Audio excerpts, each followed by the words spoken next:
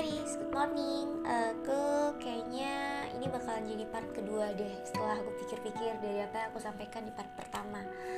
Di part pertama itu adalah berhubungan dengan kegampangan aku ya, dengan keanehan dan kegak siapan aku untuk menghadapi saat ini.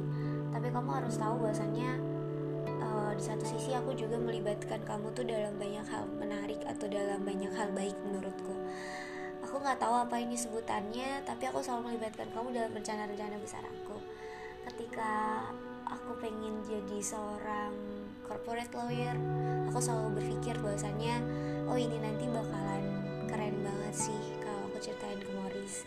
Dan aku selalu pengen kamu untuk menjadi orang yang pertama tahu di semua kegiatan yang aku lakukan. Tapi I cannot going to do gitu. Gak bisa untuk serta-merta segera aku lakukan saat ini. Aku mau bilang makasih banyak karena sedikit banyak kamu itu udah kerubah cara pandang aku dan merubah cara perspektif aku tentang banyak hal sih actually. Itu membuat aku merasa aku penuh dalam segala sesuatu meskipun aku bingung. Kalau misalnya ada yang tanya sama aku, saat ini Nadia gimana, udah siap mau ada relationship lagi atau enggak, aku selalu jawab udah ada yang aku jaga, padahal aku nggak tahu perasaan kamu.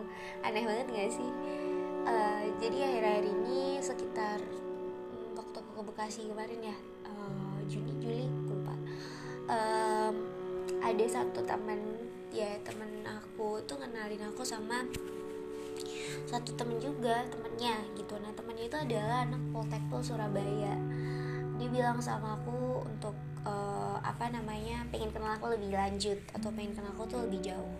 Aku bilang dong yang kayak, ya kenapa sih enggak, untuk temenan dan untuk kenalan. Aku juga belum tahu maksud dia ngajak kenalan itu apa dan bakalan gimana. Jadi aku bilang ya udah temen-temenan aja gitu. Dan kita jalan tuh berempat dan waktu aku mau pulang ke Jogja, temen aku tuh kabarin aku bahwasannya si temennya yang dari Poltekpol Surabaya ini dia tertarik sama aku. Tapi aku nggak tahu kenapa aku nggak terlalu ambil pusing sama hal-hal yang berhubungan kayak gitu. Aku bilang sama temenku ini, sorry banget untuk saat ini aku nggak bisa untuk terima orang baru karena aku udah ada yang aku jaga. Itu aneh banget gak sih? Padahal aku juga nggak tahu perasaan kamu. Dan temen aku bilang, kamu parah banget gak sih Nan? Kamu nggak tahu kejelasannya gimana, tapi kamu udah menutup semua akses buat orang itu tahu tentang kamu, bahkan mengenal kamu. Kamu kayak nyanyiin banget temen aku yang dari Poltekpol ini gitu. Kamu nggak tahu ya seberapa privilege mereka gitu, abdi negara dan lain sebagainya. Aku bilang aku nggak tertarik. Mohon maaf banget, untuk temenan aku bisa, tapi untuk melangkah ke hal yang lebih jauh aku nggak bisa untuk saat ini gitu. Masih banyak banget yang harus aku kerjain dan mungkin emang sekarang aku lagi nyaman di fase temenan aja. Ya udah. Terus semenjak itu aku selalu berpikir bahwasannya seseneng itu aku melibatkan kamu dalam banyak hal dan tentunya merencanakan hal-hal besar.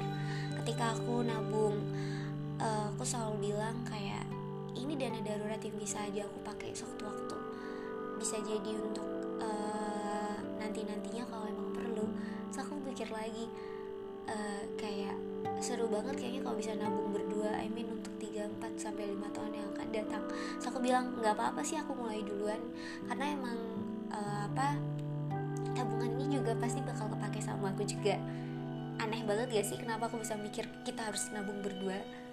Kan aneh banget ya. Itu gak jelas banget ya, tapi aku lakuin. Aku bikin tabungan sendiri dan itu aku selalu pakai, dan aku selalu mindsetin untuk kepake di hal-hal yang terdesak nanti aku nggak tahu kapan.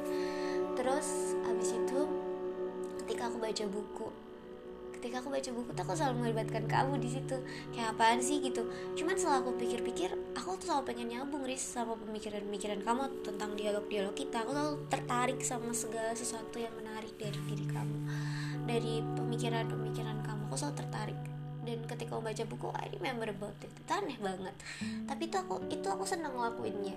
Terus kamu tau lebih parahnya lagi ya, ini benar-benar parah sih menurut aku. aku tuh sampai ikut satu kelas, dan ini tuh menurut aku kelasnya untuk orang-orang yang cukup lebih dewasa ya, tapi I mean this is so very important untuk my quarter life crisis, untuk menghadapi era 20 tahunan. Ini dikenalkan sama salah satu temen aku ya, dia Kak Faji namanya. Kak Faji itu anak kedokteran UGM dan suaminya tuh anak ITB. Dia bilang sama aku dulu sebelum menerima suaminya sebagai suaminya yang sekarang, Kak Faji itu ikut kelas dulu untuk memantapkan perasaannya. Namanya tuh kelas aku agak susah sih nyebutnya karena aku belum punya pemikiran sejauh itu, tapi aku ngambil gitu. Mungkin gak buat kamu tapi bakal kepake gitu sama aku namanya kelas rumah tangga. Jadi satu kita dipahamkan banyak hal berkaitan dengan relationship, berkaitan dengan kegiatan-kegiatan rumah tangga, kayak senang masak, kenapa kita harus masak, kenapa kita harus menerima pemikiran laki-laki seperti ini, kenapa kita harus paham bahwasannya komunikasi itu dua arah dan gak bisa satu arah, kenapa dialog itu perlu, kenapa perempuan juga harus berkarir, kenapa perempuan harus punya penghasilan sendiri. Aku mempertimbangkan itu untuk kamu tahu juga, dan aku udah ikut kelas itu 3 kali, dan sampai 3 kali aku ikut kelas aku masih mantep banget untuk melibatkan kamu dalam rencana-rencana hebat aku di masa depan. Aku juga akhirnya berani untuk ngambil banyak pilihan. Salah satunya adalah aku berani memutuskan. Waktu itu kamu bilang sama aku kalau aku harus pergi ke Batam dan juga ambil kurs di sana sekitar 4 bulan. Kursus sama juga kuliah, dan juga aku ada kerjaan di Batam itu terlalu lama, so long time, dan aku masih ada kuliah dan lain sebagainya. Itu aku pikirin banget. Akhirnya aku bilang dong sama kayak ke atasan aku, kayak jadi aku, dan dia bilang bahwasannya kamu berani banget untuk menyampaikan sesuatu, padahal banyak staff-staff lain yang mereka pada akhirnya kesini karena mereka takut untuk kehilangan pekerjaan ini. Dan aku bilang aku gak takut sama sekali untuk kehilangan pekerjaan ini, karena aku gak mau memberatkan diriku sendiri gitu. Ketika aku nanti udah sampai sana dan aku berat, itu juga bakal nyusahin aku. Ternyata itu yang membuat salah satu bos aku tuh terkesan dengan keberanian aku, dan akhirnya aku masih lanjut sampai sekarang dan masih pegang bagian digital marketing. I'm also happy. Thank you banget kalau udah memunculkan keberanian aku untuk itu. Jadi senang banget melibatkan kamu dalam rencana masa depanku, Riz. Untuk 3, 4, sampai 5 tahun yang akan datang, aku gak bisa mastiin perasaan aku tuh gimana ke kamu, karena saat ini pun aku masih bingung. Tapi kamu harus tahu, kamu bagian dari rencana-rencana hebat aku.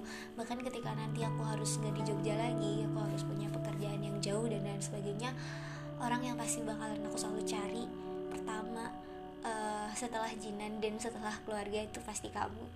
Ngerasa kayak ada sesuatu yang menarik dari kamu untuk selalu aku pertimbangkan dalam banyak hal, dan juga untuk memang selalu aku ingin kamu tahu gitu. Jadi ya jangan merasa ini tuh adalah suatu podcast yang gak penting. Menurut aku kamu perlu tahu hal ini. Aku gak bisa untuk lama-lama nahan gitu.